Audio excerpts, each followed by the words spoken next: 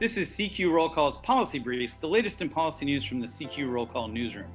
I'm Joseph Morton.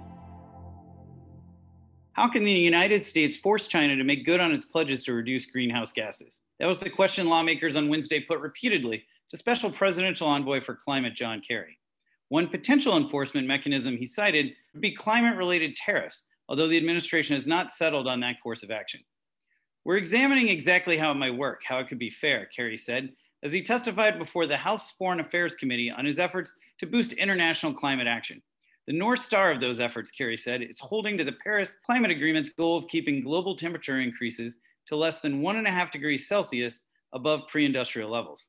But committee members from both sides of the aisle pressed Kerry on the key question of whether anything the United States or Europe does will matter if China refuses to get on board.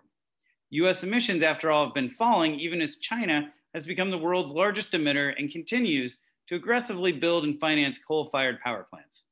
The committee's top Republican, Representative Michael McCaul of Texas, said the Paris Agreement does the bare minimum to hold China accountable while penalizing the United States. He touted legislation that would require that agreement to be renegotiated and suggested China's Communist Party leaders can't be trusted on climate.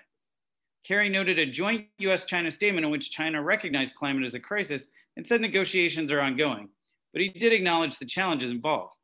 He said the United States has a history, though, of successfully negotiating with adversaries, citing nuclear arms reduction treaties with the Soviet Union.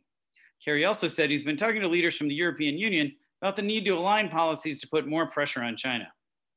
He said the fact is that Europe is considering a border adjustment mechanism, and this is a mechanism which President Biden also asked us to evaluate as a means of placing additional costs on the cost of goods that come from places that are not responsible in what they're doing or how they're being produced.